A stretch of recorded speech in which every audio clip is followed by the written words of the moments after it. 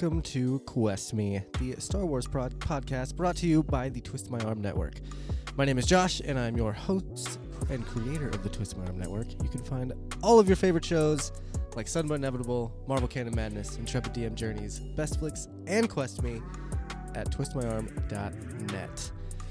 We are live for the last time this season, which is sad, but that's okay. We'll be back super soon after this. But thanks to everyone for joining us tonight. If you are listening to this in podcast land and would like to join in on the fun, we will come back in a few weeks to start talking about the Legends series, The Hand of Thrawn. So, going to be a lot of fun talking about those books, and we're going to start that up here in a couple weeks. But we will be going live again, probably Tuesdays, but follow us on Twitter at QuestMeTMA for more information on that. This week, we are breaking down Episode 6 of Obi-Wan Kenobi. It's the final episode, which, again, sad. But before we get into it too far, I got to bring in, of course, my lovely co-host and real-life hero. His name is Justin. How are you today, sir? I'm so good right now just because, the Avalanche won. They got to shake hands in Game 6. Yeah! Go Avs!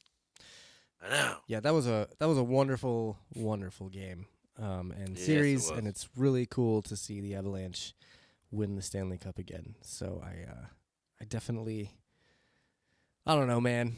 I'm a crybaby, so I cried a little bit when they won. Did you cry? You know? A little bit. Seeing all those players that have been on the team for so long. See, I teared up when Joe got the hoisted above him as an executive. Yeah, I don't know why. I didn't care about that as much. I was more, yeah. You're about Eric Johnson? And Landeskog. Anyway, we're not here to talk about the Avalanche. True. Although it is super cool that they won, and congrats to them. Have fun at the parade on Thursday. Yeah. Yes. So we have a special guest today, and he is actually the OG Quester and Sudden But Inevitable captain. His name is Jesse. How are you today, sir? I am doing well. Can you hear me out there in Star Wars land, you giant nerd? Says the guy wearing his captain t-shirt or whatever that is. Is that a captain shirt or number 1 shirt? Yeah, it's up. Whoops, the camera's reversed. But yeah, if you count the pips, you will see I am indeed a captain. Okay. Which makes so much sense considering Captain Pipscoot over here. It's true. Yeah, so the little circular indicators on the collar are called pips, Justin. That's a technical term. Yeah, it's literally the correct term. But to Josh's point, so Quest Me was actually the beginning of my podcasting journey, right? Like we started with The Mandalorian Season 2, and it was like, oh, okay, well, we have to just keep doing this. So after that, not only did Josh continue with the Star Wars show, but we started a second show called Sudden But Inevitable, where I make Josh watch shows he's never seen before, because when we were watching Mando Season 2, he kept mentioning how he loves a space western, but had not seen Firefly. So I'm like, okay, that doesn't make any sense. So we need to do a show about it. And we did. And now we are on Season 4 of that show, and we're watching Death Note. So it is good to be back here at Quest Me. If you have ever seen or listened to a Quest Me before, you know that I am here primarily to harass my good buddy Josh. And that's fine. I'm okay with it. It's always good to have you on. You're always in the chat harassing me anyway, so I'm prepared. It's true. But it's definitely good to have you back. Most of this season I wasn't, because I was not caught up. That's true. That's true. It wasn't because I didn't want to be. It was just because I wasn't caught up. There's so much to watch right now in Nerdville. So I will explain really quickly. I watched I watched the first episode of this series like 2 weeks ago, and then I watched the rest of the episodes in one sitting. So that's probably the best I didn't way to know do that it. that was going to be how I did it. That wasn't my plan, but that is how I consumed this series. So it's all very fresh. My impressions are all very ready to go.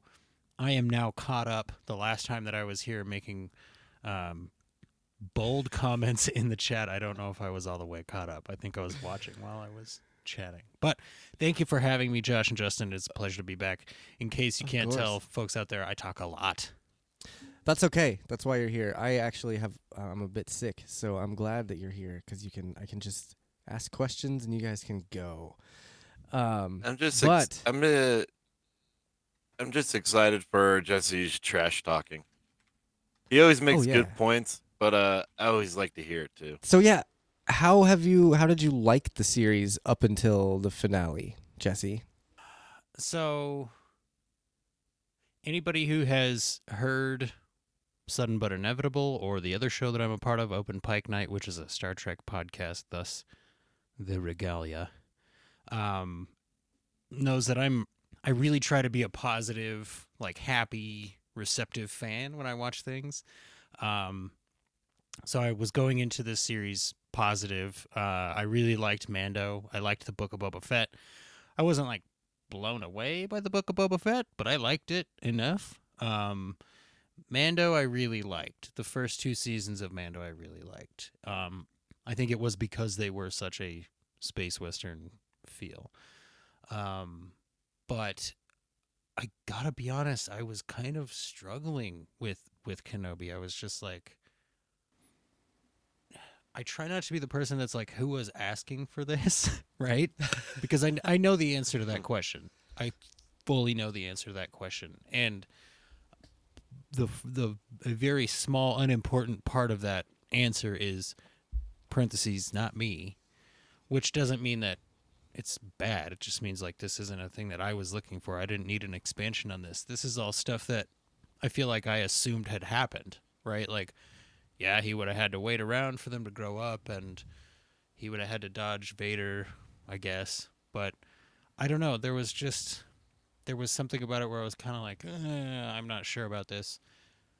But the young Leia actress really pulled me back. Like I was just kind of like, okay, it's got heart in it, and that is important for a Star Wars story, right? Yeah.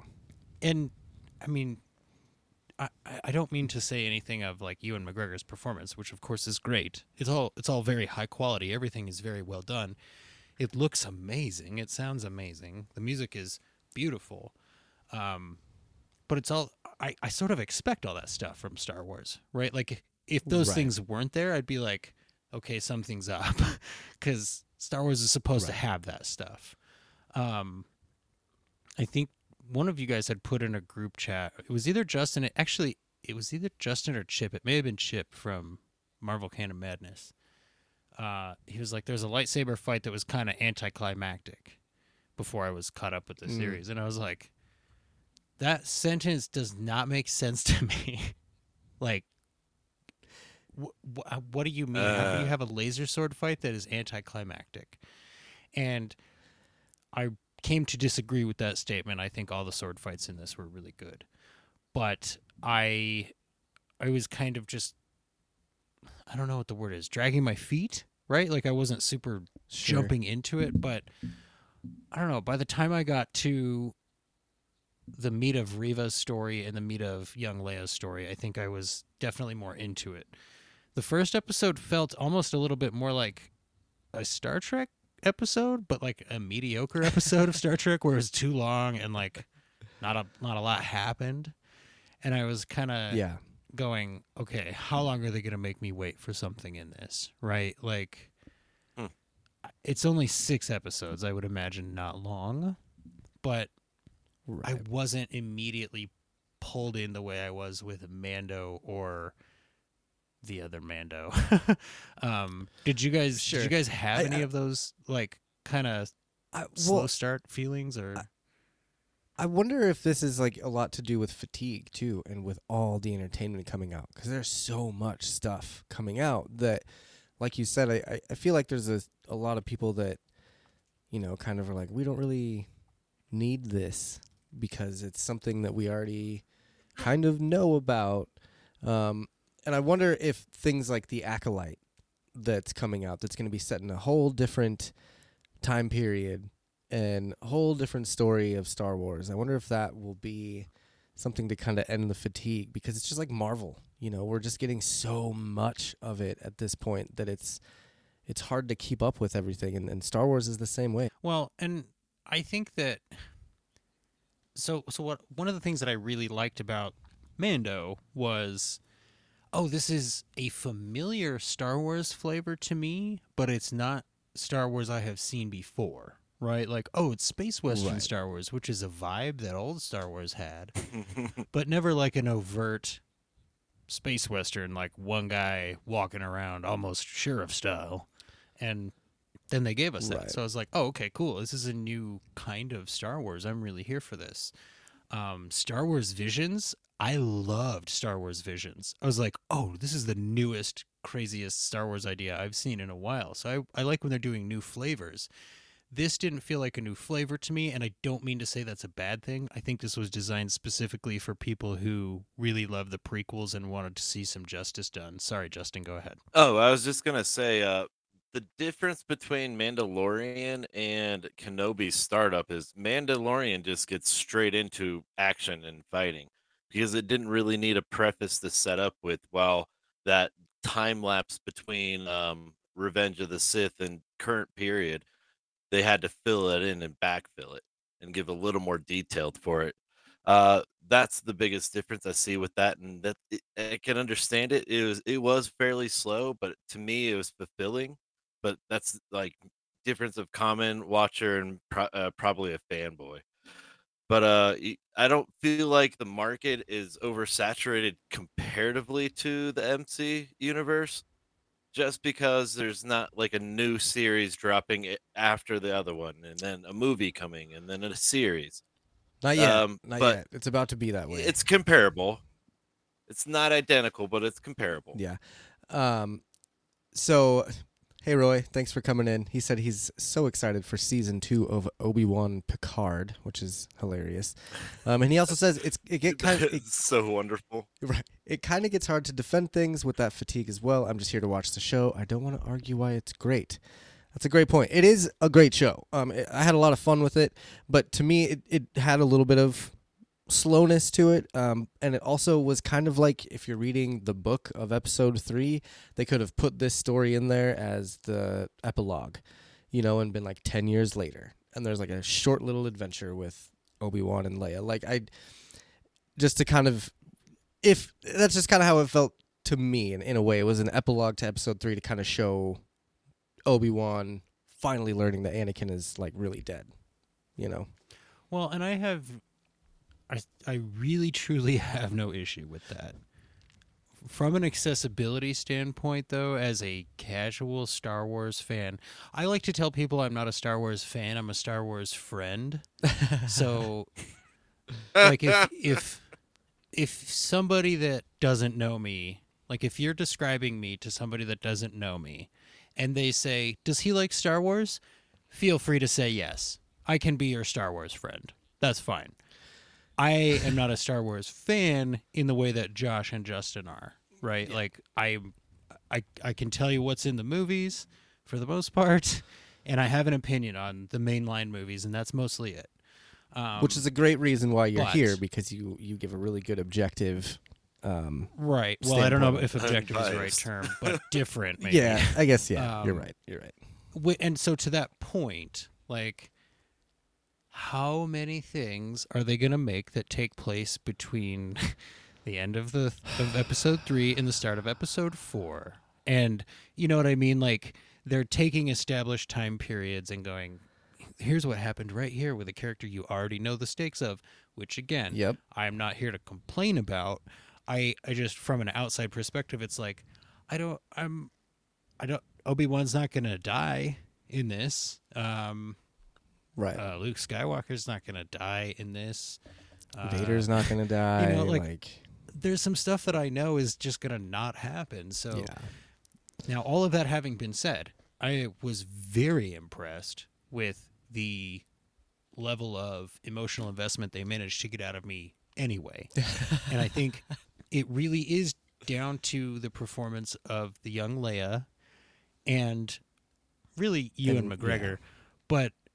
But Reva was just very well played. And Reva loved felt her. To me like one of the first human Star Wars characters I've seen in a while. And I loved her, especially in this final episode. Her like story arc, the way it ended, was amazing. But let's get into that. Let's get into the actual episode. I'm glad that you at least enjoyed it a little bit, Jesse. I can totally understand all your points and stuff, but it's good to see that you actually watched it and that you semi enjoyed it and that you're here to talk about the season series finale.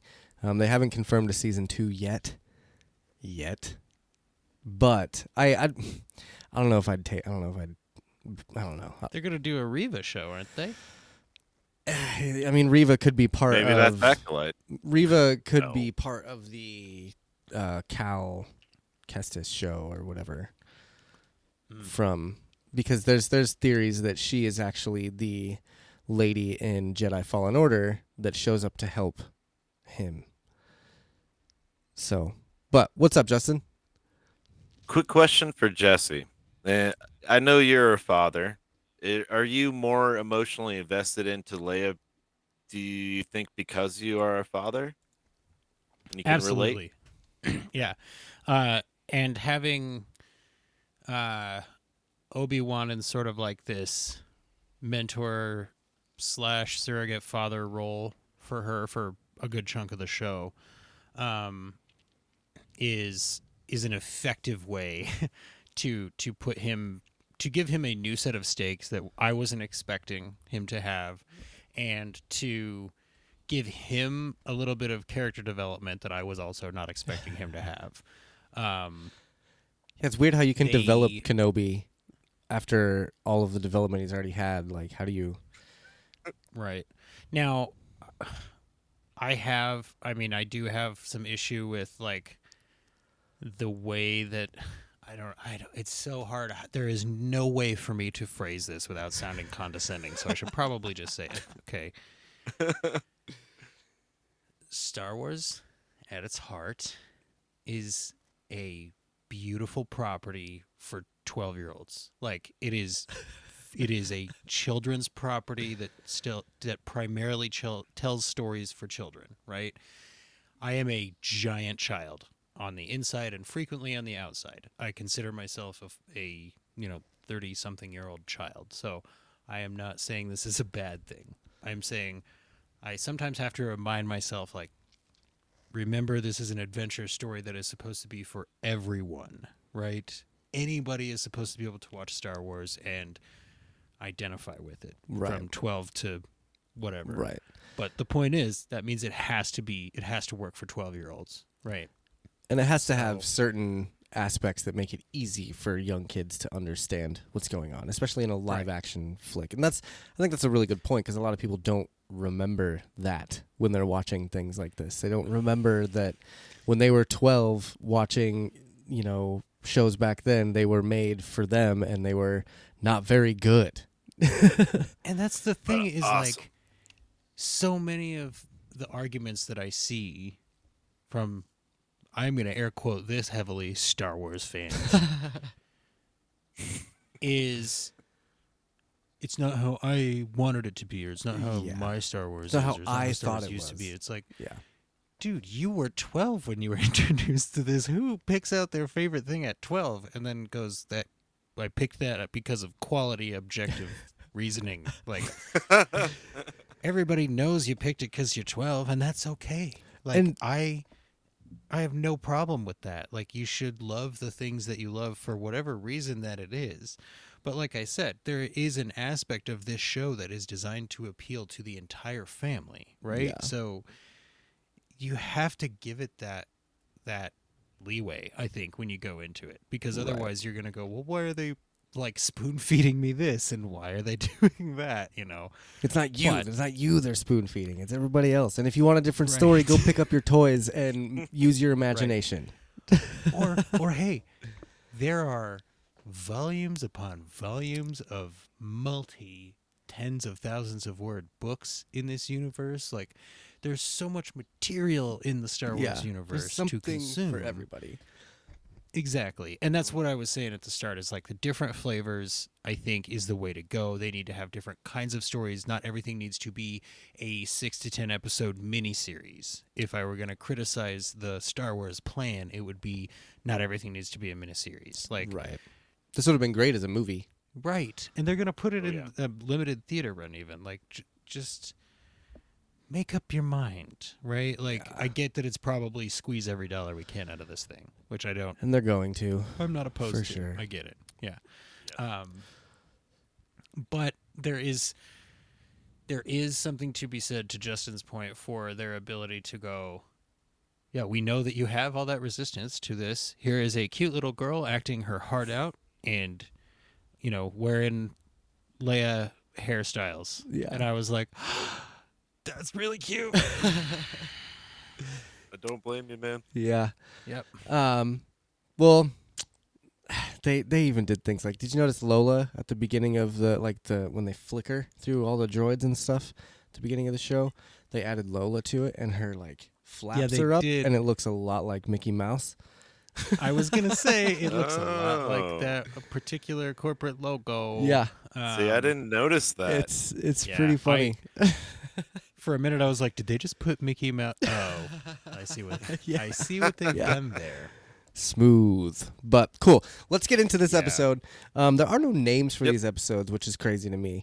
And so it's part 6. It's part 6, the series quote unquote finale. And I'm just gonna do a quick breakdown of this episode. There's not a lot to break down, really, but I'll do this quick little run through, and then we'll talk about the 3 basically main plot points. So in this action-packed conclusion of Obi-Wan Kenobi, we see 2 main fights, one between the Lars Homestead and the Third Sister, and one between Vader and Kenobi. Leia makes it home with Haja and the Pretender Rebellion. Luke runs, and we get a Return of the King style ending, and nobody dies. So although there is a lot to kind of unpack in this episode, there's not a lot to unpack in this episode. It's very, very straightforward. It's very close everything up. Let's wrap up all the stories, which they did a wonderful job doing. Wrapping up, Leia getting home, Reva kind of having a little bit of a redemption arc, Obi-Wan having realizations that he didn't have before, and Owen and Beru proving that they're badass enough to take care of Luke Skywalker. What? Come on, that was awesome. Like, I want to talk about that first. The whole Tatooine battle between the Lars Homestead and Reva, because I thought it was a lot of fun. It was kind of interesting to me that Reva got there so quick. I don't understand how, like we were saying earlier, we got to remember that it's... we can't have details for everything, but she was there very fast. Hyperspeed. Yeah, very, very fast. I don't know how she got a ship, because Vader destroyed the one that she was by. I don't know what happened there. But we open the episode with Reva on Tatooine looking for Owen. Owen gets wind of it, and then they go kind of like gear up and get ready. I didn't really see Owen and Beru as the type to have a stash of guns in their house. I mean, I get it.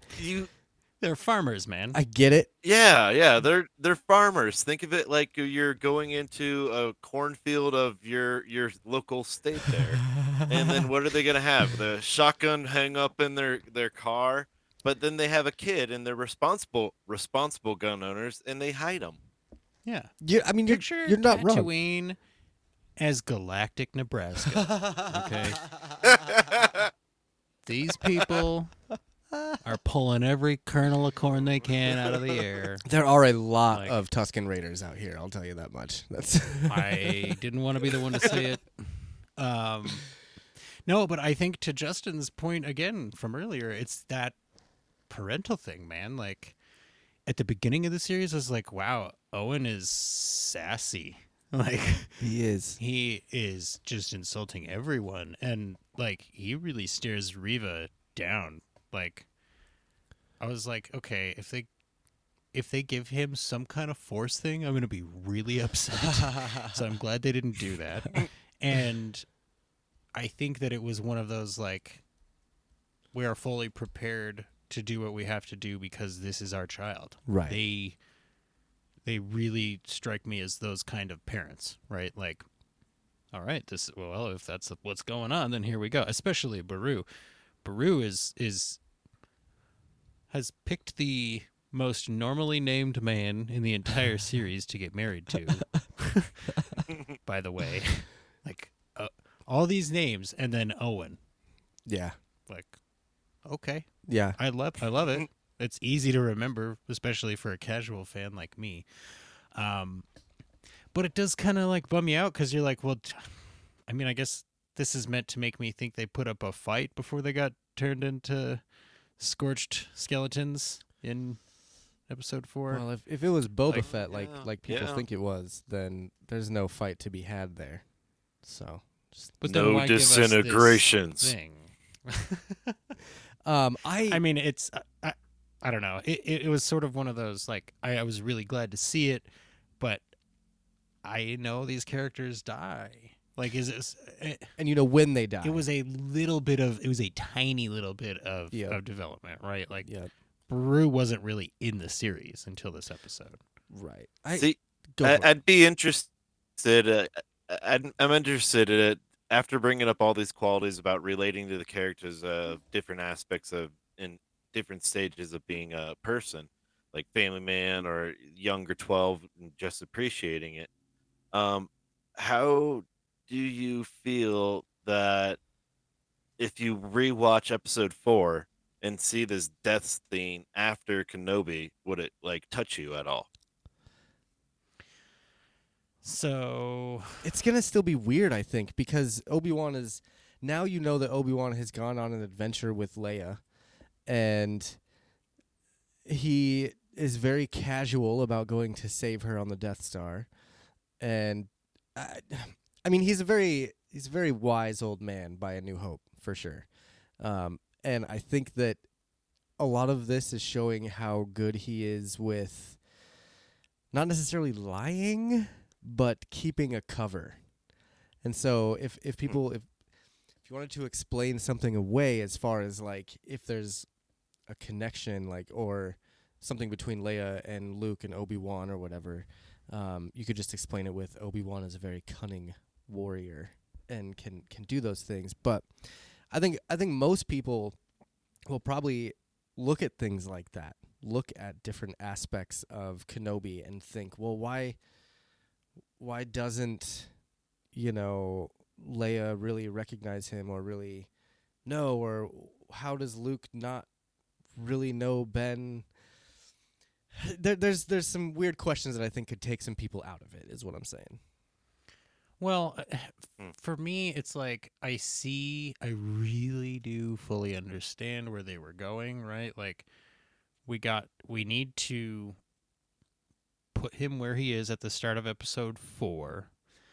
We need to give him a reason to not really super fight as hard as we have seen this character fight, like, in all of the canon except episode 4, right? As far as I'm aware. So it makes sense that they would have him be like, oh, okay, this is the full circle, right? Like, I'm going to the end and I'm going to meet the kids again and the guy will be there and then I'll become one with the Force. Okay, it'll be great. It's fine. That sort of works for me. What I don't appreciate is having Anakin in like a really like petulant Anakin style way go, it's not your fault that I'm evil, right? Like he's being like, you're even trying to take credit for what I've accomplished as an evil Lord of Death. Like, just get off my back, man. Just let me be, Dad. I accomplished the evil, okay? Like, just, it's entirely on me. Just give me the credit for it. And I see why they did it, but it's like, part of what I liked about the original trilogy, is that what you guys are calling it now? Part of what I liked about the original trilogy was that the teachers weren't perfect, right? They were kind of like, Luke was like, you kind of lied to me. And he's like, not really though. And it's like, yeah, but like you did.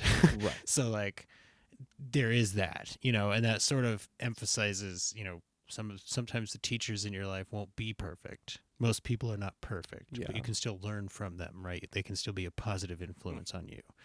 So, gosh, but Obi-Wan sure seemed perfect. Seems like it sort of undermines that a little bit. Sorry, go ahead. I was just saying it seemed like Obi-Wan was perfect in this episode with just things that he said to Leia, the things that he said to Reva.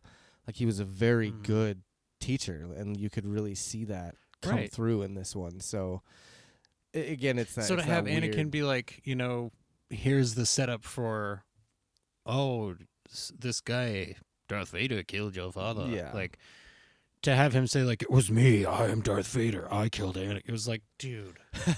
Again, fully understand that it needs to work for everybody in the family, but I feel like it sort of undermines the part of the original trilogy story that I thought was great about the imperfect teachers.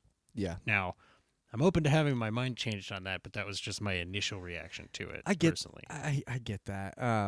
I think a lot of it has to do with just, when you change your personality, you're basically killing that other person off, and he's just emphasizing more and more that he's just like basically proving to Obi-Wan. Everyone says that Anakin's alive, but he is not. What's in this is not Anakin. So it's just another way to reiterate to Obi-Wan that he's dead. Go ahead, Justin. See, I was liking the overall development of Obi-Wan, quote unquote, becoming the wise archetypical man, right? Sure. So you see him unconfident in the beginning, and then eventually he's the badass that we remember him to be. But it's that development that really brings you into the character. And then to see him like be finally tested and passed, spoiler, to see Qui-Gon at the end, hell yeah. Spoiler alert. That just proves it. Roy says, this show is just what I needed to tune out the fireworks. Thank you for the awesome discussion to listen to. Thank you for listening. I'm just imagining all the fireworks going off for the Avs still. That's pretty much where I'm at this point. I know that nobody in Omaha cares about the Colorado Avalanche, but they do care about their fireworks, so I just like to say, yeah, every time one goes off, I'm like, yeah, go Avs. So let's see. With this fight, there was one big thing that I noticed, like some people were kind of complaining about, and it was that Reva had a lightsaber around Luke, and that would have kind of broken some continuity when it comes to Luke never seeing a lightsaber. Now, on my fourth watch, it wasn't... He never actually saw the lightsaber. He was hidden away in a room, and he was pushed up the little roof latch, whatever, pushed out the cellar door. And when Reva came into the room, he was already gone, and the lightsaber was off. And by the time she caught up to him and had her lightsaber on, he was knocked unconscious.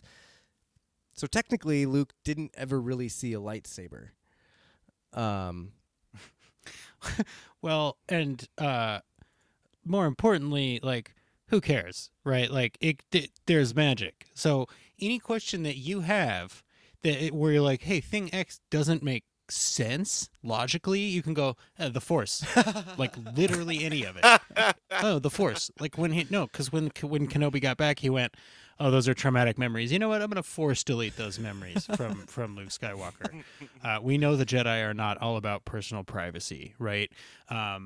Why didn't thing X? Oh, the Force. Somebody the Forced it. It's fine. It's not a big deal. Yep. Now, the thing that I do have an issue with is moments where I'm like, oh, then, so does this make Kenobi a worse Jedi because he gave up on Anakin, who could have been redeemed? Or did Kenobi know, oh, I have to wait for his son to grow up so he can redeem him? You know what I mean? It just raises some questions that I feel are sort of unnecessary from like a character analysis point, but there's nothing in it where I was like, now something doesn't make sense. I didn't have any of those moments personally. Yeah.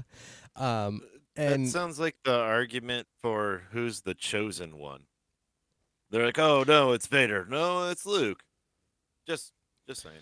It's Leia. Well, don't worry about it. I really like the thought that it is Anakin, and that Qui-Gon was like, yeah, the Jedi are way too powerful. Mm-hmm. Like, we need to be put in check. We need to cut this down to like 2 each, because right now there's like 100 of us and there's only 2 Sith, so there needs to be 2 Jedi and 2 Sith, and by the end of that movie, yeah, that's pretty much what it was. And that's the biggest thing is anyone can say that Luke was the chosen one or whatever, but Anakin was the one to actually bring balance to the Force. Like he's the one that actually did it by going through the motions and killing everyone, and then he killed the Emperor. So by the end of Return of the Jedi, now it's unbalanced again. So because there would then technically be more Jedi than Sith, as far as we know. But I don't like those arguments because it's like, well, he murked a bunch of Jedi, man. He went on hunts with people for Jedi, and the Inquisitors were not Sith. They were just Force users that barely knew what they were doing when it comes to lightsabers and using the Force and stuff. So and they kept that.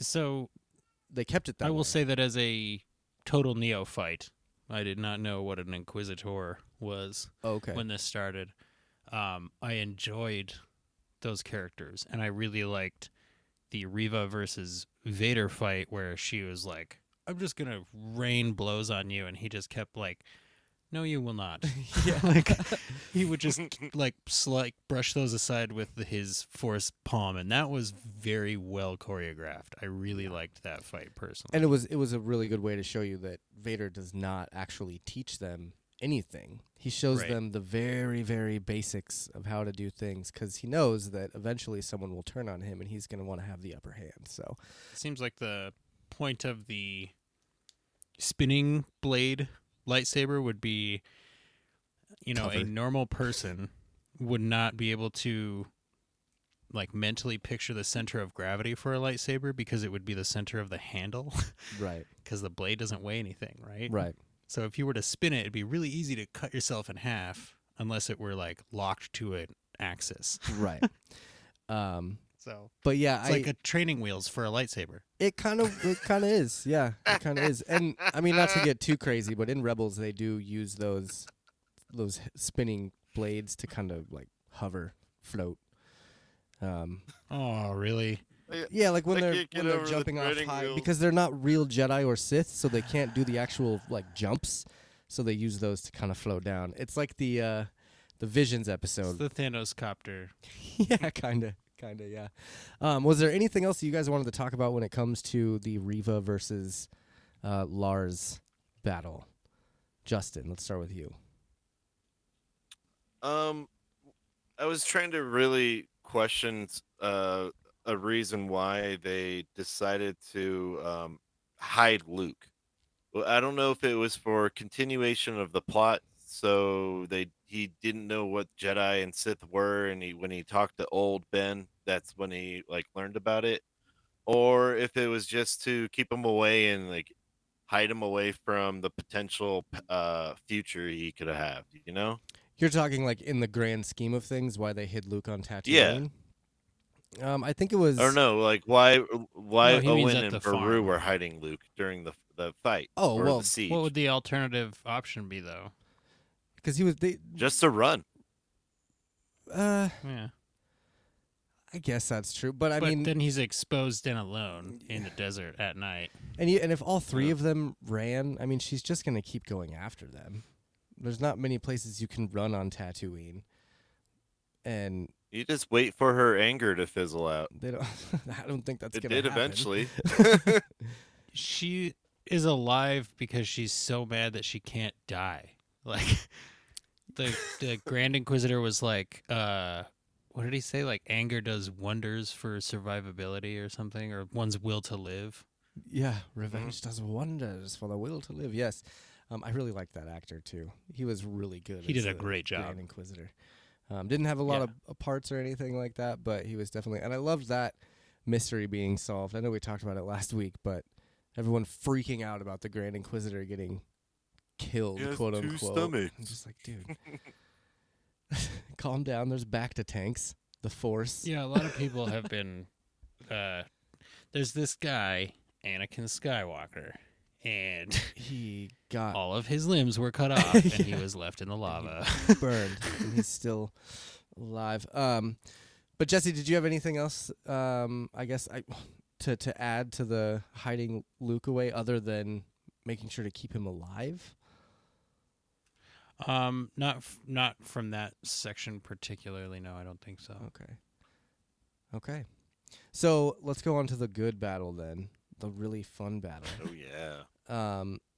And this one, you lead up to it with Obi-Wan has to, distract the Star Destroyer and lead them off on a goose chase and like make sure that the Pretender Rebellion can get away. I do like how Obi-Wan just kind of played with Anakin, and he's like, he's gonna follow me, guys. Like, just let me go, and he'll follow me, and I'll most likely wreck this mechanical fool.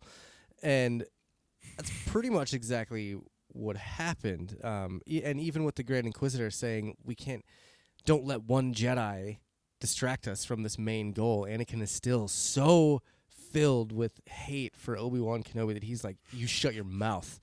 Follow that ship. I want to. So yeah, it's I liked that, how they played on that, and then especially at the end how the Emperor kind of put him in his place, which by the way that was cool to see Ian come back to play Emperor Palpatine. But to put him in his place and say, I don't think your focus is all there. I think you're, trying to deal with something that you shouldn't be dealing with, blah blah blah. And Vader was finally like, all right, you're right. I'm sorry. Also, I got wrecked. So it was Palps really just like using the choke chain on his dog, kind of, and then sort of like threatening his life almost. I sort of got a threaty vibe after that conversation, and then Vader snapping. He's like, "Yeah, this guy can kill me." I got more of like this is the one warning you get. The next time we're in here, I'm writing you up. If I have to talk to you after that, then we have a problem, right? Like, it was Palpatine knows that you have to just slap Anakin on the wrist. Like, you have to, you can't tell him like, you're incapable. You have to be like, calm your anger, slow your roll. Like, yeah. And Anakin's always like, I swear if you tell me to calm down. But you were not wrong. That's hilarious. But I do love the Vader castle on top of lava. Like, that's just cool. Yeah, right. Like that's a cool thing. Supposedly, it overlooks where he like got turned into Vader. Like his little window there overlooks the hill where he was left. Right. Which is how it should be. Why would you want to be reminded? Yeah, like, you failed. This is what failure does. Yeah, why wouldn't you want to be reminded? That's exactly. He's like, I'll never do that again. And then he does that again. So like hate. So he's hate like, feeds the Sith. High ground. Yeah, high ground. That's during this whole fight, I was like, all Vader's thinking is, I need to get the high ground. I need to get the high ground. And he did get the high ground, which was hilarious to me. There was some really fun like callbacks during this whole episode with things like, for instance, Obi-Wan doing the 2-finger point with the lightsaber. Awesome callback to the Clone Wars. So Rensu technique. And stuff. Yeah, and then Obi-Wan finally saying the thing. He finally said the thing. Hello there. Oh, finally said the thing. Get forced. Favorite scene. And then force you. But you're right. You're right with the callbacks. I noticed a lot. Like there's a scene where they panned behind Vader, and then you can just see him like readjusting his fingers on the lightsaber. Yeah, like that was something that Hayden did in the Yep. But I don't know, and I haven't confirmed like if he does that in the newer or in the original trilogy. I don't think Vader does. If he does, that'd be cool. That would be. I don't know. It's one of those things. I guess we'll have to go back and watch Star Wars again. Oh, boo-hoo. The original trilogy, I don't think you'll do that. The original trilogy is much more like two guys with fencing foils, like standing just close enough to knock them together. Like, there's not a lot of like, here's a style of. It's just like hacking and twang twang. Yeah, which isn't bad. I like the original trilogy. For the record, I liked this fight. I really did like this fight. I guess if I'm gonna nitpick it, I would have preferred Obi-Wan not be like mostly smashed except for his face. I would have liked to see him like in a full-on bubble of Force energy, like fetal style. Just like, how come all my Mondays end up like this? You know, like he should. You know what I mean? Like, like, wondering how I got here. It was a little bit.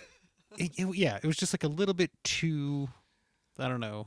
Is Obi-Wan going to make it? But it's like, yeah, he's gonna make it.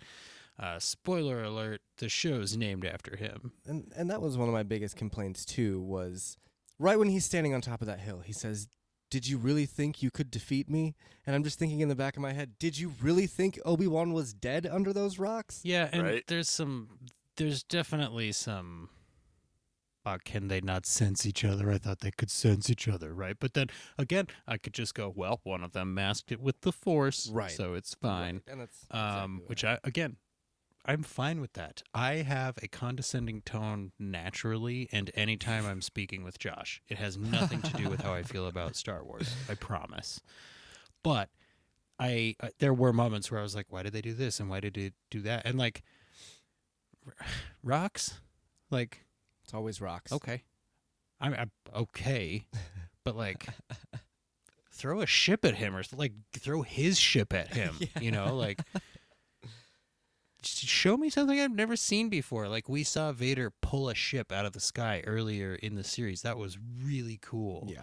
Show me that he learned that from Obi-Wan, who like then throws a shuttle at him. Right. And that could explain why as soon as Obi-Wan and Vader are done fighting, the rest of the guys on that Star Destroyer don't just glass that planet. Like I have questions, right? I'm willing to let most of them go.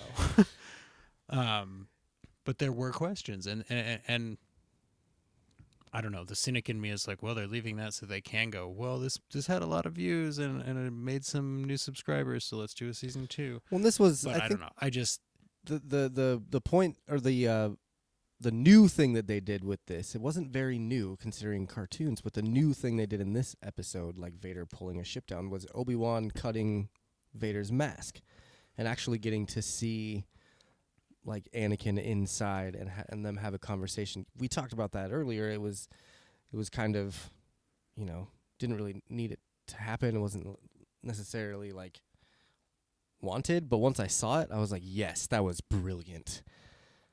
Well, and okay, spoiler alert, we're going to talk about that moment later. So if you want, I can wait to talk about it. Sure. But I will say I totally get why they did it. Yeah. Like, fully understand. It is a powerful, beautiful image. Yeah. Fully get why they were like, we need to put this in live action. Because I've seen, again, I'm a Star Wars friend, not a Star Wars fan. I have seen the animated image of Anakin's face when he fights, I think, Ahsoka. Yeah. And it's, so Rebels. There's like a selecting of previous material that they're going, what would look great in live action, right? Like with a really high production budget, which I think is cool. I'm really glad they're doing that. Yeah. But it does get at kind of my biggest complaint about Star Wars in general, and we'll get to that, so I'll save it. Justin, what did you like or dislike about this fight between Vader and Kenobi? Oh man, I really liked how seamless it felt. Like when I watch Star Wars with my wife Bree, she always seems to like pick apart. Like, look how like that's choreographed. You could see how they stop and then flinch and catch it. And then I notice it. I'm like, you son of a bitch. But like this whole fight seemed seamless to me. It appeared that they were really trying to hurt each other. Yeah, I thought it was just flawless. The whole Force rocks. I agree with you guys. It would have been nice to see another Force power, but we did get to see a new Force power that we don't really get to see too often. The repulse. What's Think about the Force repulse. So when Kenobi was had the ground everywhere on top of him, he's holding that up with the Force, and he just throws it out everywhere to save himself. Okay. But like I love seeing like new force powers or the ones we haven't seen on the big screen, so to speak. Yeah. But like the parallels to having the high ground over him, that I thought that was hilarious. Just all the callbacks, like the finger thing I mentioned earlier, the move where Kenobi blocks behind his back and he always gets punched in the face every time. And I saw that coming, and he's like, "Ah!" I'm like, "Oh, here it comes." What's that? Isn't that a Qui-Gon move? Like block behind the back, get punched in the chin, and then get shanked in the chest. Yep, but then he he did it. Well, in, so it would make sense that Obi-Wan learned that from him, right? Mm-hmm. That's funny. But I liked the Vader touching the ground and turning it into a vacuum or a sinkhole or whatever it was that he did. That was cool. That seems to be a new force power that he kind of used through this whole series, like with the fire. Force quake. Like, he like did the fire thing and then did the force quake. Like, I liked him using other elements around him. Like, you really see that Vader's a little more intuitive. Well, the fire thing was a little more like that was payback. Like that was the Jedi Sith equivalent of like tossing your cigarette, right? Because he it was lazy. He just knocked some gas over with the force, like.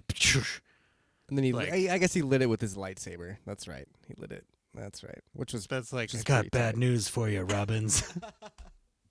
I'm a smoker. Yeah. See, I want to get your guys' opinion about this next point. I am a huge Vader nerd. Like everyone knows, that's purely who I collect, and now I just started Mandalorian because he's Mando. But this is the first time, and like it's shocking to me that I realized Vader has so many weak points. A couple of butts to the little rebreather, and he's already down. Oh yeah, like I never realized he's sort of a bitch. He's 100% weak points. Like. Nobody is going for his head ever, except I think Han Solo sort of goes to shoot him in the face, and he's like, "Ooh, nice try." Yeah. Like, not a lot of people go for the face. Good job. But you're right. I mean, it's like he has a like Tiger Electronics level of security on his chest breather thing. Like it's not. And Obi-Wan, like, why are you not just repeatedly belting his chest with those rocks? Like, why are you even bothering with the shoulders and the face and stuff? Like, just hit him in the blinky lights. Have you never played a video game? Right. Like, Vader's health bar starts at the yellow anytime you're fighting him anyway. So, I liked how Obi-Wan used his weak points basically, and. Like even with his hand, there was a point where he like hits his hand and then smashes down on the rebreather thing, and then hits him in the back where there's more mechanical stuff. Like it. I will say, Obi-Wan should have kicked Anakin in the balls, because we're pretty sure he still has biological balls. Right, like his legs are gone below the knee, but that would seem to imply he could still be kicked in the balls. That's true, but he does have a pretty huge cup on there, so that's why it's there. If they didn't like burn up, and that's pretty thin. Well, that's skin. why. All right. He laid on his belly. I know this is not the first time that you and Josh have thought of this. Okay, so give me your research. What do you got? About his balls? He was supine on his belly and enough heat to cinch his skin. So one could assume that his balls and his member were burnt off. Are you trying to say lava can't melt flesh balls? Oh, they can't. They can't. Are you an Order 66 truther? I feel like I would have asked for a mechanical Peter if it would have burned off. Like, you know, come on, Emperor. Like, if you give me one thing, at least give me my dignity back. Like, at least let me go. Dude, if the guy that, quote, did Vader, went to school with the guy from Mando, like, then he got, like, an enhancement. Jackrabbit. Oh, we went down a hole here. That's okay. This whole scene harkens back to the no stakes in this show, because we know that everybody survives. That scene with Vader would have meant so much more, I think, if we didn't already know when and where Vader and Obi-Wan died. Because before the battle, Obi-Wan is talking about one of us is going to die. Whether it's me, whether it's him, one of us is going to fight to the death, basically, in this point. And then they get to the end of the battle, and Obi-Wan clearly has kicked Vader's ass and decides to just leave him there. But doesn't kill him. But doesn't kill him, yeah, and just leaves him there. I think that him just turning around and leaving would have meant a little bit more if we didn't know when he died. Or their fate. Or, like, if he's, like, about to deliver the killing blow, and then we hear Qui-Gon go, wait! Yeah. And he's like, oh, okay. Why? Right. And then he just says, like, trust me. And then you just have the same Qui-Gon scene at the end of this episode. Everything makes better sense. Right. Like, how much easier would that have been? And it would have made better sense, and then Qui-Gon could have gone, this isn't your thing to do. You have to wait for his son. Like, there could be a whole thing, and, yeah, sure, that sort of brings time travel into it, but whatever. It's magic. Who cares? Oh, man, and that's a really good point. That would have been brilliant to have Qui-Gon come in at the end and have both Anakin and Obi-Wan hear Qui-Gon's voice and kind of like... Well, because, like, why else... Like, what other reason could Kenobi justifiably give for going, you know what? I could kill you, but I think I should... let you continue killing all my friends. Let you lead a ruthless empire for years first, and then I will send your son after you. Yeah. Like, there needed to be a vision, or Qui-Gon needed to have already said something to him. Like, that just sort of bumped me. I don't know if it would bump somebody who was 12. Go ahead, Justin. I don't mean to imply that you're 12. No, I am. I'm probably 13 at heart. Give me a little bit of credit. But, like, Josh, you brought up a good point. And I'm taking it a different way. Like, could you use that as potential weaponry for the argument of the way you watch Star Wars? Like, do you watch it the way it was released? Like, or do you watch it in chronological? But, like, because my biggest argument for watching it 4, 5, 6, 1, 2, 3, yada yada, was the reveal of Vader being his father. But now if you watch it in order, then you're like, oh, then you don't know he's dead. It's not as big of a surprise. Yeah. By Empire. Well, that's not a surprise, but it's also like, I don't even want to say it's more of a complete story. I will get to this point when we get to the segments, but I don't know. It's such a weird space to have to exist in for a show. Yeah. To go, because imagine if Obi-Wan and Vader didn't have a lightsaber fight in this episode, we'd be pissed. Right. Like, oh yeah, rightfully so. But, like, what are they gonna do? Not have them have a lightsaber fight? Like, so there was just some of this where I was like, this whole series is on rails. Like, it has to hit certain checkpoints, and it will do that, and it'll look great. It'll sound great. Again, it was beautiful. They had their hands tied. The performances were all very good. There was nothing in it where I was overly surprised, I guess, other than how effective it was at telling me a story I ended up caring about. Right. It's very interesting to just have those chains put on where you can't go in different directions. And this is true with a lot of different shows. There's so many shows out there that are, put in place, in between stories, or, and what's going to happen with these characters. And it's kind of like Strange New Worlds a little bit. I have some of that feelings with, like, Uhura and Spock and things of that nature, because I'm like, any peril that they're in, I know that they're going to make it out because I know where their story goes.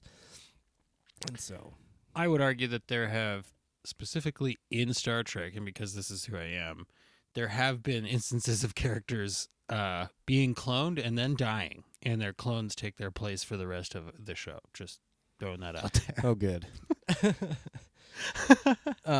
What series? Voyager specifically, at least. At that's least. garbage. That's funny. It's like saying, "Oh, I got this from Deep Space Nine." As far as this final fight goes, I was very happy with it. Everything that went down, there's very minor complaints, and they're all complaints of a 34-year-old fanboy that likes to think he can write better stories, and it's nothing. I got to remember that I don't write anything, and that this is made for my entertainment and just enjoy it, and I really did thoroughly enjoy this whole episode. I loved the sword fighting in this, the lightsaber fighting. Like Justin was saying, it was so on point.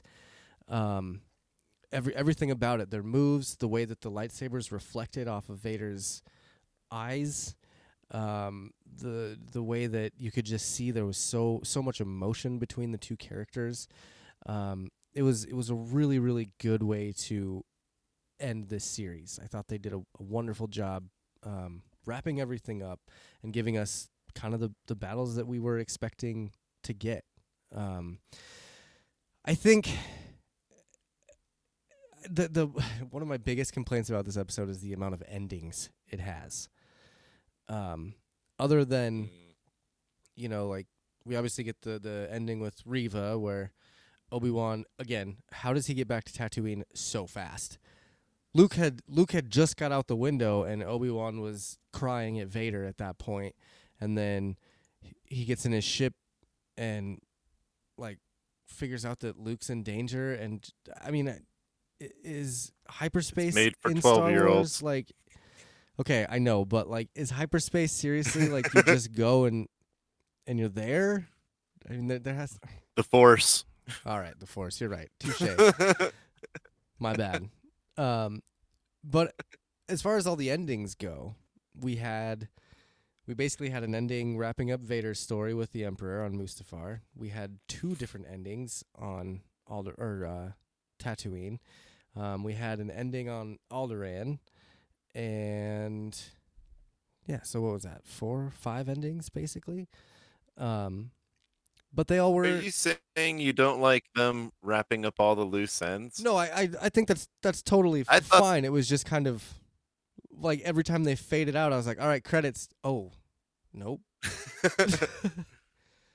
That's how they did it in like Return of the King, the episode or the movies. Yeah. No, not that. But really, Return of the King had what, 9 different endings, and it was just constantly like fading to black and then opening up to some different ending, and I kind of got that vibe. That a one little bit. got me. Okay.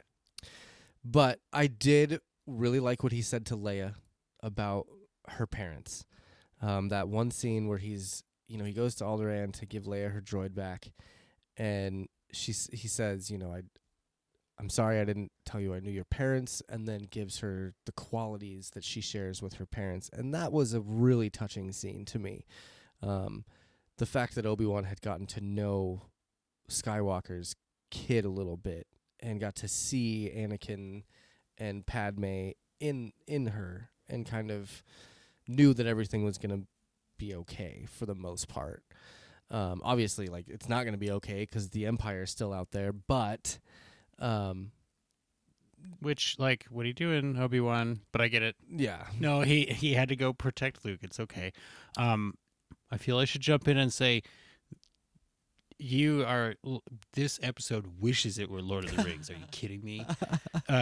You know what I'm saying. That movie had to have 3 endings because there were freaking 12 hours of movie to wrap up. So, now to that point though, this is sort of I don't know how long. What was it? 6 hours, 6.5 hours? I don't even think it was that long. I think it was like 5. Maybe. This is like a long movie, right? Yeah, So, exactly. I could see where they would feel compelled to go, here's all this stuff. And of course, with anything Star Wars, they're going to go, we can now use any of these as a jumping off point for our next big series. It is getting to be that point in the show. I feel like we have covered most things about this episode right now. I don't have many more notes other than I was right with Qui-Gon. That's more from my roommate. He was swearing up and down all season. Liam Neeson's not going to be in it. Qui-Gon's not going to show up. There's no way. He doesn't do that anymore. And I'm just like, just wait. And I swear, like the second it showed up, I watched these episodes like super early, right? And so I waited about an hour after I watched it, and I texted him, and I was like, "Did you see it yet?" And he was like, "No, but I'll let you know when I watch it." And then he texted me later, and he's like, "That wasn't him," saying that it was like a re-speech thing, like Vader, or it was added or something like that. And I was like, "No, that was him." So he owes me $10 now, which is great. But other than that, I did not have many other notes aside from segments. So, Justin, did you have anything else that you wanted to talk about for this episode? That I'm very disappointed in how I viewed and realized Vader was.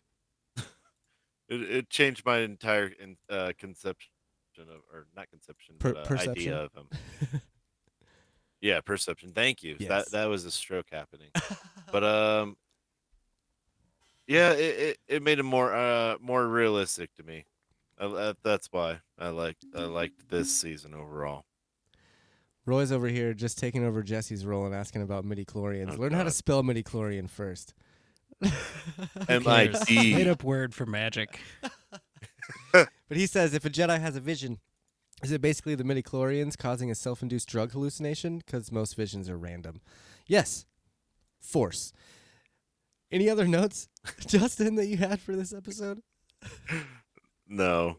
What about you, Jesse? Was there anything else other than segment notes that you wanted to bring up for this final episode?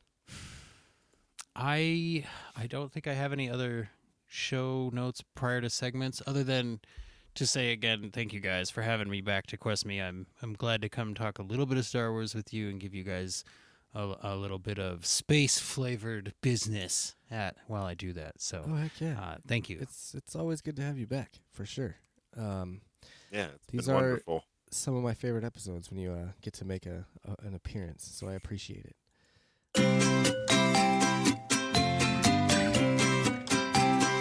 That's right. It is time for the Toxic Star Wars Tweet of the Week. This is the part of the show where I go find a toxic tweet and break it down for other people because I'm tired of the toxicity in my fandom.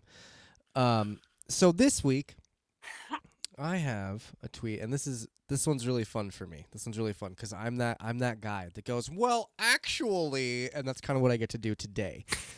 So this tweet says, you guys goofed. The animated Clone Wars showed that Qui-Gon Jinn was unable to manifest a physical form as a Force ghost because he didn't complete the ritual that Yoda did. Qui-Gon was supposed to only communicate verbally. There was a reply that said, they didn't goof, as the people that make Star Wars today simply don't know or care about what has come in the past. Fans shouldn't support garbage. So, Ooh. very, obviously these guys are upset about the fact that Qui-Gon manifested destiny, basically, and showed up as a Force ghost. And there was an episode in Clone Wars that did specify that Qui-Gon couldn't actually manifest himself. He hadn't finished the training with whoever it was. I think it was a Night Sister or something that helped him with that. But there is a little book out there. And this is what I was talking about earlier. Not everyone wants to go read these books to find their canon, to find their story points and their plot points, because there's a lot of books out there. And these guys were obviously not ones to go read their books, because if they did, they probably would have read the book from a certain point of view that came out a couple years ago that actually talked about how Qui-Gon was able to manifest his Force ghost. Is that, I have to ask you, is that book 1 page long? And it says, anything that you're unsure about was a Jedi Master sort of lying to their apprentice. It's the whole book. Should be. But no, it's actually a really cool book. It's a collection of all the different Star Wars authors basically giving stories of different characters. Little short stories of characters. They've done this a couple times with their books. There was this one, and then there was the... Is that the flea in... No. That hops around from character to character? No. That one was from the Luke Skywalker one. The Tales of Luke Skywalker. So it was people telling their stories of Luke Skywalker, basically. Like the one about the flea that you're talking about was a flea that was on the Rancor when Luke killed the Rancor, and he told his story about Luke killing the Rancor. Very interesting point of view, especially from being a bug. But it was cool. Like all the other stories were from, a different side of things, and it was cool to see the mythology of Luke Skywalker pop up. Go for it, Jesse. If I may, and I appreciate it, by the way. Get over it. It's a TV show, people. Like, storytelling sometimes has to discard what happened 30 or 40 years ago in order to make a good TV show. Yeah. In addition to everything Josh said, right? Like, remember, this is supposed to appeal to everybody at your house, not just whoever's paying for the Disney Plus subscription. So try to watch it as though you understand where it's coming from, right, and not from a place of, well, if I haven't watched these creators watch every hour of everything that has come before this and I'm not going to trust it, then just don't watch it, because you will, I promise, not be happy. Right. Like, you really will not. And how do people know how bad it is if they're not supporting air quotes trash? They must be watching it, right? Yep, absolutely. And that's the thing about, like, these people that do these tweets and stuff. It's like, come on, man, just enjoy it. If you don't enjoy it, don't watch it anymore. And Roy makes a really, really good point, because midichlorians don't register on spell check, and I appreciate him being here to ask you questions about midichlorians. That is usually what I am doing. So I really do. It means the world to me to have Roy the Intrepid DM here to ask those questions on my behalf. That I do like that, though. Midichlorians do not register with spell check, so autocorrect doesn't recognize the Force, so therefore droids can't use midichlorians. That's good job, Inspector DM. I like it. Anyway, moving on from that, Qui-Gon in the stories, he was very much able to manifest himself as a Force ghost. There was some other things that he had to do it, but he was able to do it, and there we go. Here's my other favorite answer to give Josh, is you go, clearly not on-screen evidence says otherwise. Like, I just watched a TV show on TV where he was a Force ghost, so clearly you're the one who is wrong. Right. I don't remember you writing the show. Or it also said else. Star Wars at the start of that show, so. He's no good to me dead. That's right. It's time for Boba's Bounty, the part of the show where we pick our favorite new character, ship, or droid of this. So, Jesse, I do give the guests the opportunity to pick their favorite new character, droid, or ship from the entire series. So, lucky you get to pick from every single episode. And then, I mean, yeah. it has to be Reva. Like, I love the Grand Inquisitor. That the actor did a great job. The character was a ton of fun. But Reva felt the most like a real person who lived in Star Wars to me. I'll put that above even Obi-Wan or Ewan McGregor's performance. Not because I think he did anything bad. It's just like, he's Obi-Wan Kenobi to me, so it's difficult for me to analyze his performance from an objective place, right? Like, he's perfectly cast, and I think everyone, be they Trekkie or whatever you people call yourselves, Star Warsians. That's awful. I think everyone can agree that that's a perfect casting. Mm-hmm. Like, Ewan McGregor is the perfect choice to play Obi-Wan Kenobi, and so because of that, it's difficult for me to really, like, I don't know. I don't see him as anything other than that when I watch this. I see everybody else as, like, actors in a Star Wars show. Reva felt like a real person who lived in Star Wars to me. I will say the same about the young Leia actress. I love Jimmy Smits, but he'll always be Jimmy Smits to me. Right. Is that Jimmy Smits was her dad, Yeah, right? Bail Organa. Yep.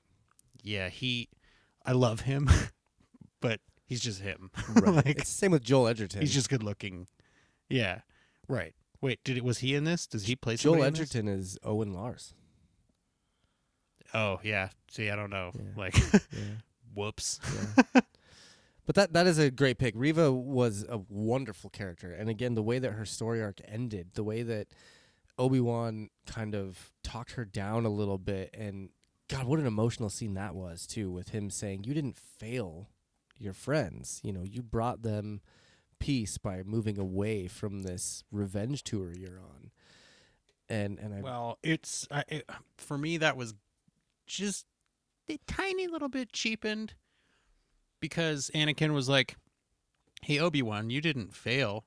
You brought peace." But you know what I mean? Like, Anakin had basically just given him his speech. out, and then so he's like, "Oh, I'll go give that out to Reva." yeah, Again, I think I am not worried about it. There was a thing that sort of made me go, "Well, meh," and then I got over it. And I agree with that, but I also think that it was really good for Obi-Wan to kind of get some things off of his chest too, you know.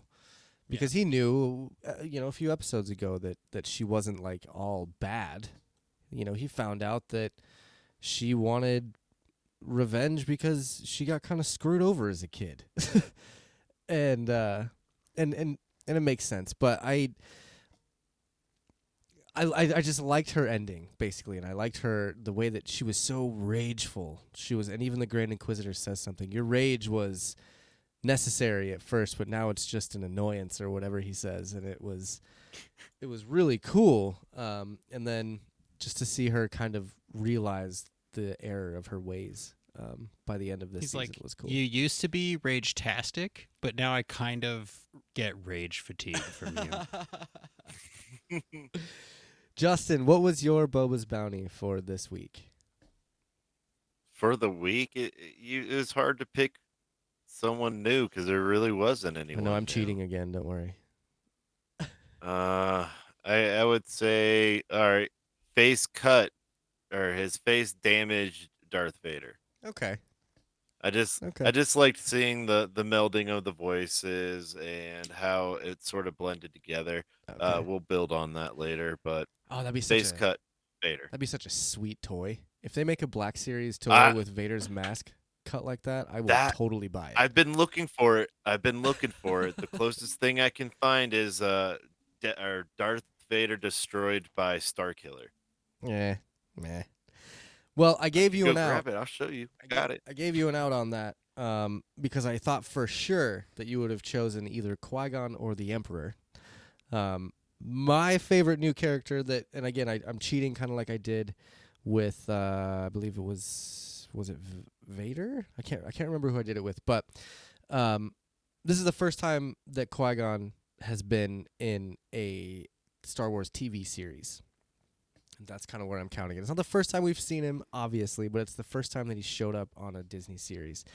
And it's the first time we've seen him. I see why you turned your camera off. You don't want us to see you reaching. I'm also having like coughing fits over here, so he's like crying. I'm trying not to do that on the camera. But him showing up was awesome. And what he said to Obi-Wan, that I've been here the whole time, man. You just didn't look hard enough. Come on, dude. Let's do this. I'm gonna show you some shit. I just loved seeing it. I love seeing Liam Neeson back.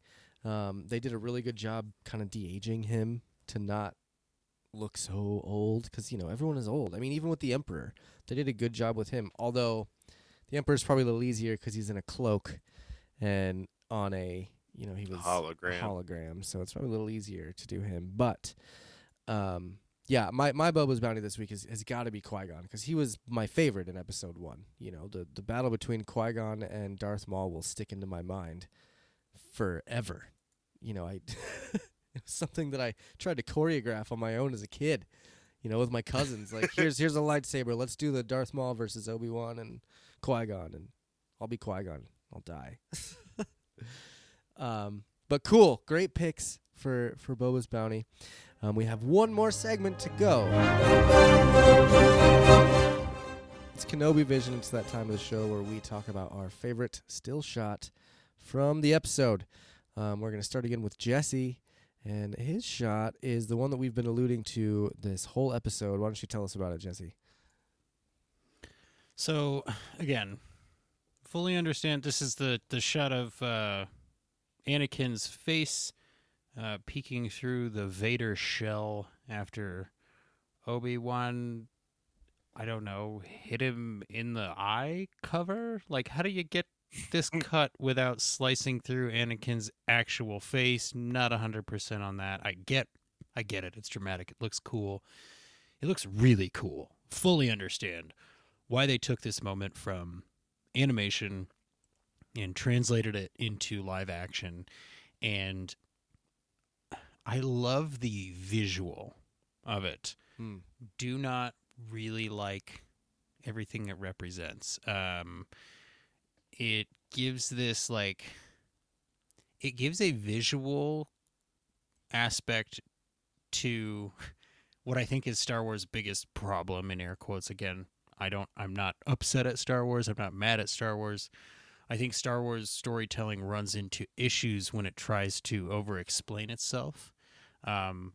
For example, the midichlorians. That's usually why I bring them up. I think once they went, let's explain it with a like a measurable biological thing, it lost some of its mysticism, which makes it lose some of its appeal, in my opinion, because it's supposed to be just kind of like a legend, right, or a myth, right? So once you start going, what are all the details of the myth, then it becomes less of a myth and it becomes more of like a, I mean, you can watch Star Wars the same way you watch Star Trek, right? But I think that takes away from Star Wars, whereas maybe it adds to Star Trek. And that's not necessarily a strength or a weakness of either property. It's just a different kind of storytelling. Right.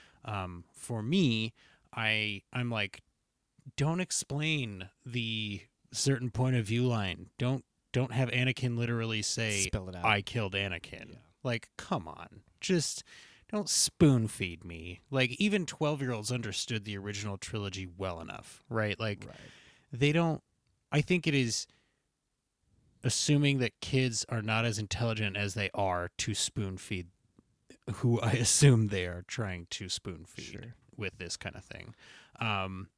But again, beautiful to look at, gorgeous choreography, super fun sword fight. I love the music. I love the costumes. Everything is really well done. I just was kind of meh. I really liked this episode way more than I thought I was going to. I went, there's no way they're going to wrap this up in a way that makes me feel satisfied. They proved me wrong. I was glad with the way the series ended. I liked the episode. I enjoyed my experience overall. This episode did some heavy lifting for the series as a whole, but I don't think it's perfect from my viewing space.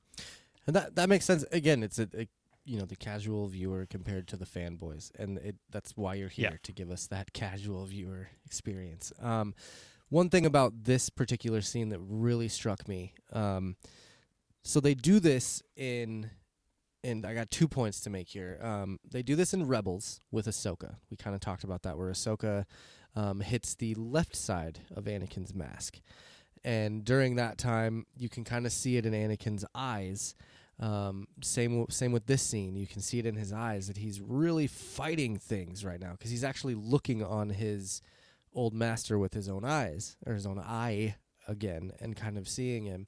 And it was the same thing with Ahsoka. So the parallel here that I found really cool was that Obi-Wan was able to get through on the right side, Ahsoka was able to get through on the left side, but the only one that could really get through to Vader to get the whole mask off was his son. And I really enjoyed that kind of, Vader's battling each side of himself at that point. The second point I wanted to make about this particular scene is when he is talking like Anakin, like you can tell when he starts telling Obi-Wan that he's like feeling emotions. When he starts talking to Obi-Wan about, you didn't kill Anakin, I am not your failure, that kind of thing. You notice the light is blue on Anakin at that point, symbolizing his light side aspect right there. When he's actually saying that stuff, he's kind of on the good side of things for a second to explain. Like he's feeling emotions again. He's feeling like a Jedi again. And then instantly the light goes from blue to red, and that's when he starts going back into Vader and going back into the dark side. I really liked that, just the way they used colors in that scene and showing the difference between light side and dark side and Anakin's inner battles with himself. So I love that shot for a few other like very nerdy reasons when it comes to Star Wars. And again, it's, Rebels did it, and every time I watch that scene I still get emotional, and watching this scene I get emotional, and it was really, really well done. Excellent pick, Jesse. Let's move on to Justin's pick, which is this guy. Go ahead and describe your pick and tell us about it. It's one of those multiple endings you were so upset about. I'm not Josh. upset about it. Oh my god. Oh no, I'm kidding. I'm kidding. This was a perfect tie-in because we all knew from the original trilogy that Luke somehow knew of Ben, but this is like really the start of it.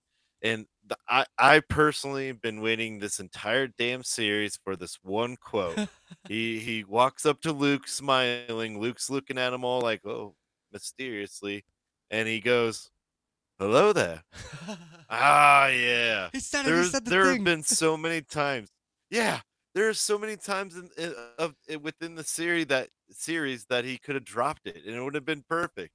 Yeah. But all the anticipation built up to a perfect moment, and they left it at that. Like it didn't explain. Like he didn't go into further details and talk with Luke and yada yada. It just left it out there to the imagination. Right. And I think it was episode 3 maybe, where they're getting on the ship with Zach Braff's character or whatever, and he looks at him and goes, hello.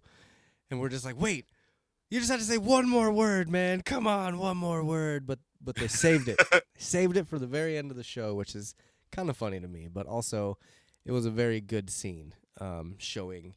Oh, it was so fitting. Yeah, and it's comic accurate, too, because there's some comics out there that have Obi-Wan in this exact same outfit. He's got the goggles. He's got the white cloak. He's got the black overcoat, or whatever you would call that. But it was they took that look directly out of some Obi-Wan comics, which I also found to be pretty cool. Great pick. Mine is another Obi-Wan shot, and it is the one with the rocks.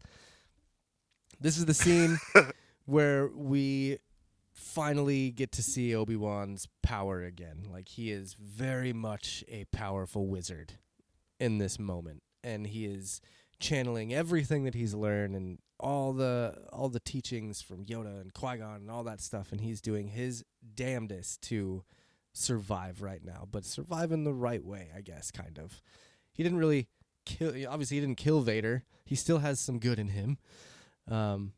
And I loved the rock throwing. I can't get over it. Like another scene taken directly out of comics that I really liked. I think it was a different version of the Death Star or something like that. The Death Star battle between, in the original trilogy. And in the comic, Obi-Wan actually picks up a bunch of stormtrooper guns and fires them all off. And this is exactly like the stance that he had, except for instead of rocks behind him, it was a bunch of guns, which was pretty freaking cool to see in the comics. And I really enjoyed this being that kind of epitome of Obi-Wan's powers at this moment, and he's like, I'm here, all right, Vader, you fucked around, you're about to find out. It's basically what I took this scene as, and I really, really liked it. So yeah, excellent picks, guys. There was a lot to choose from in this. When I made the opening video today, I picked a lot of scenes that I almost chose to put in there. One of them being the Tatooine sunset, where it shows the Lars homestead, and then it's like a wide shot with the suns in the background. It was beautiful, beautiful shot.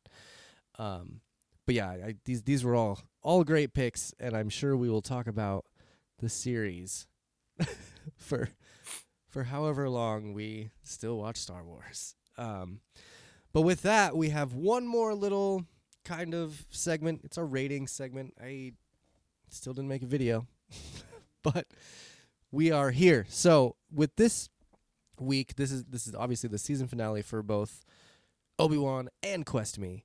So I want to rate the episode and the series as a whole.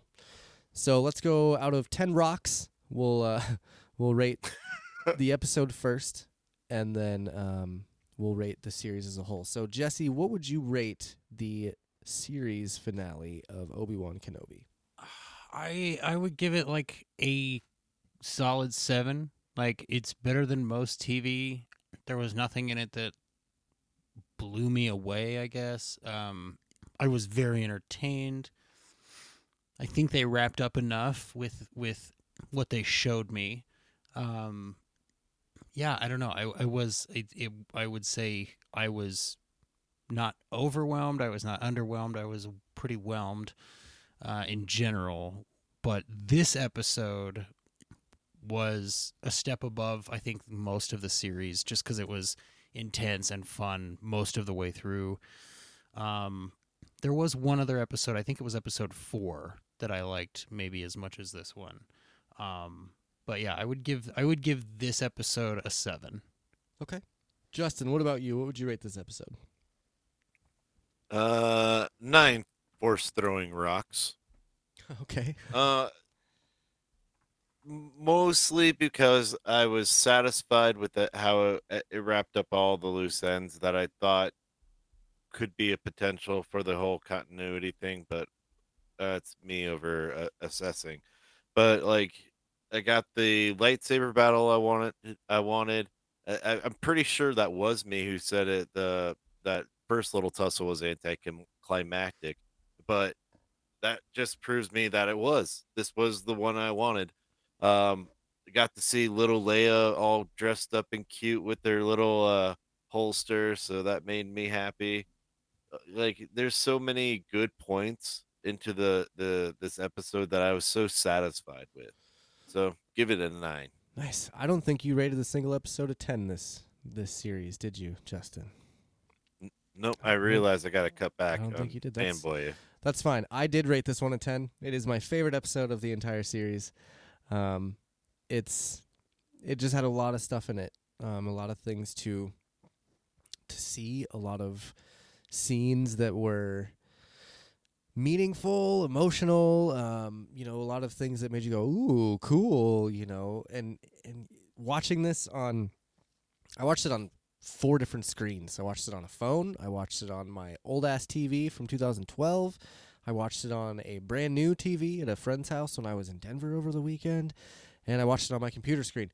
I will say, watching it on a brand new TV and seeing the ships in the beginning, the Star Destroyer and the like Rebel ship, on a screen that was like full HD and like 4K and stuff, was really cool.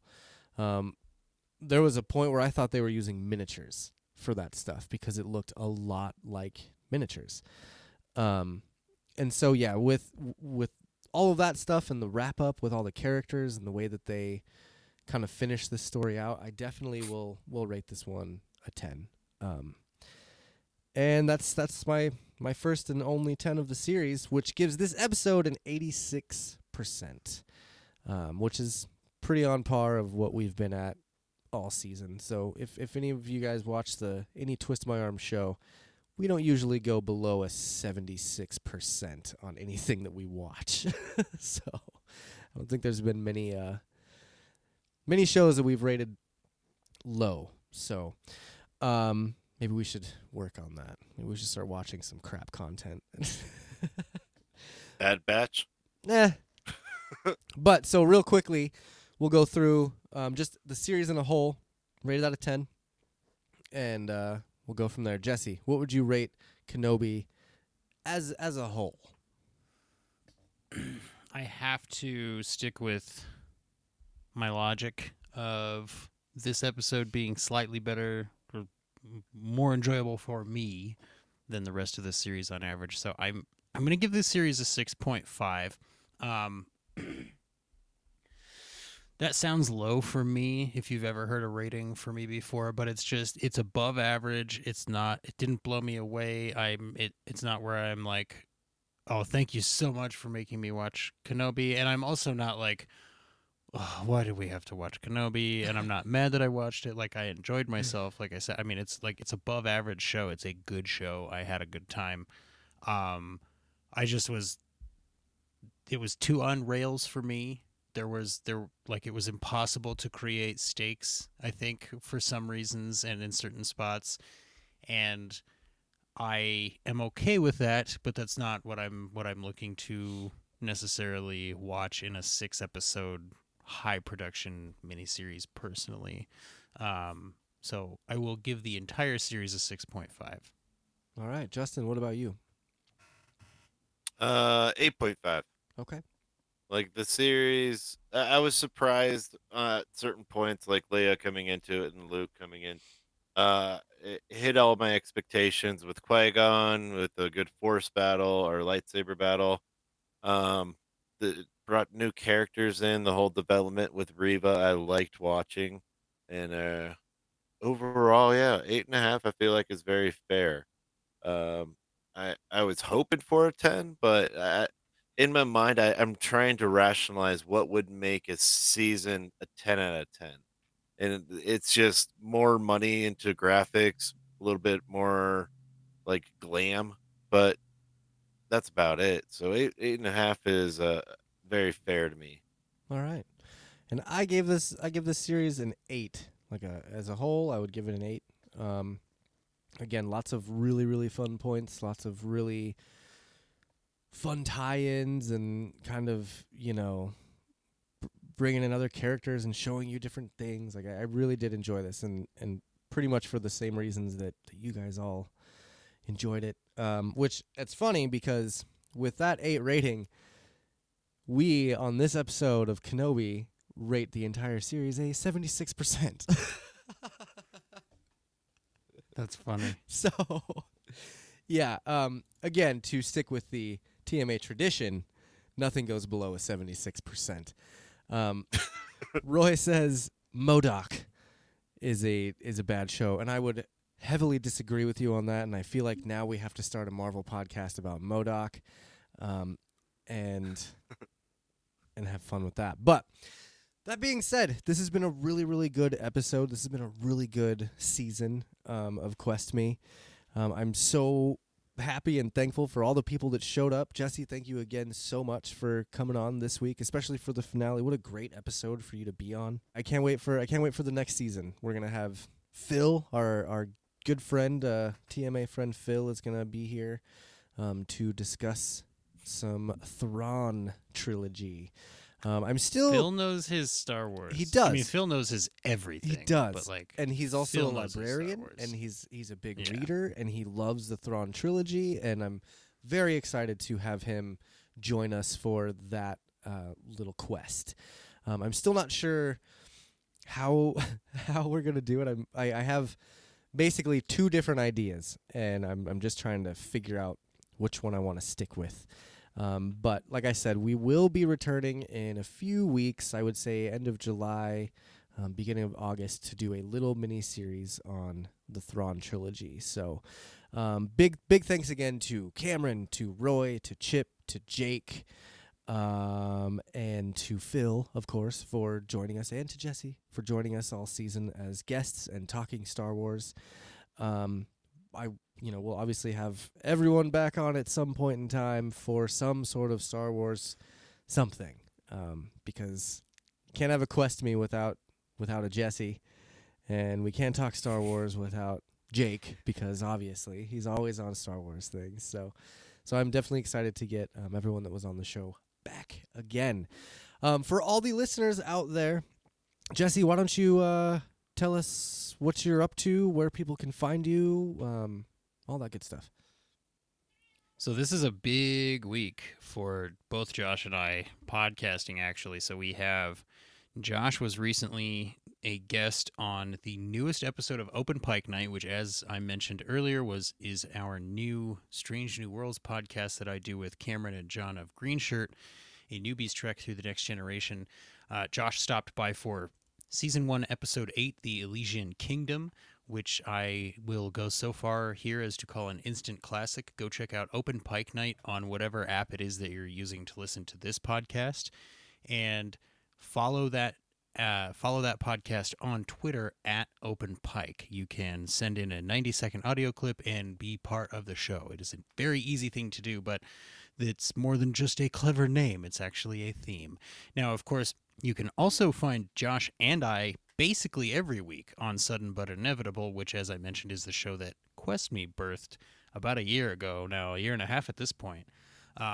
But right now we're watching Death Note. We just crossed the halfway point, and we are coming back up on Firefly for its 20th anniversary. So if you want, again, go look for Sudden But Inevitable in whatever your favorite podcast app is, and follow that show on Twitter at Sudden But. And I would imagine that's plenty of me to get you through whatever number of days you have to listen to podcasts. Yeah, I'm excited for Death Note. I'm sad that we missed it last week. Thank you, Daddy, for letting me take that. I had to Got to do what you got to do. I had to get some things done, and it was a great time to do it because the Avs were playing, and I had to get my car re-registered. It was a mess, but I'm so excited to talk more Death Note. That series is ramping up for sure. And if you haven't watched it, definitely check it out. Justin, I know you don't like to tell people where to find you or anything like that. You're a mysterious man. But is there anything that you wanted to say for the wrap up of Quest Me or anything like that? Just that I love being on the show with you and talking with the guests. Jesse, you were wonderful tonight. I like your less biased opinion, and it's always good to hear. I'm super excited for the future. Like, I don't know what I'm expecting. It's like you guys know what you're reading and waiting for my reaction, but it's gonna be fun. I like what the future holds, because then like we do like a quote unquote fun book report, and then go back to a new series. So this is gonna be cool.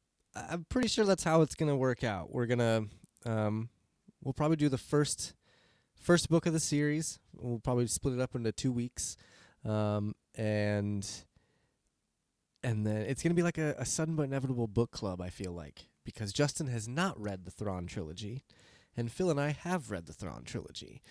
So I'm interested to see what Justin thinks about it. But again, follow us on Twitter at QuestMeTMA, and we will keep you updated with all of those shows coming out. Again, we're gonna, like Justin said, we're gonna do the books, and then we're gonna come back for Andor, and talk about that series. I'm a little weary about that one. I think Andor is gonna be the series that nobody cares about. That people are like, really? We didn't need this. Do you already not care about it? Kinda. It's like Miss Marvel. I kind of don't care about Miss Marvel either. But I'll still watch it, and I'll still podcast about it, and I'm excited to do so. Again, I can't thank everyone enough for listening to us on Podcast Land, for coming into the live chat. Thanks, Roy and Jesse. Normally I'm thanking you in the live chat, but not this week. I'm thanking you for being in the show. If you'd like more of any of the shows on the Twist My Arm Network, just go to www.twistmyarm.net.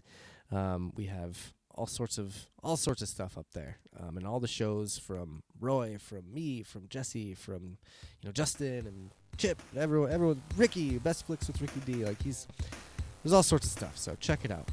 Other than that, I think we're gonna call it a night and call it a season. This has been wonderful. I'm excited to see where Quest Me goes. So for Quest Me, I've been your host. I'm Jesse. Justin. And that host name is Josh. We're going to talk at you again here really soon. May the Force be with you. Live long and prosper. Son of a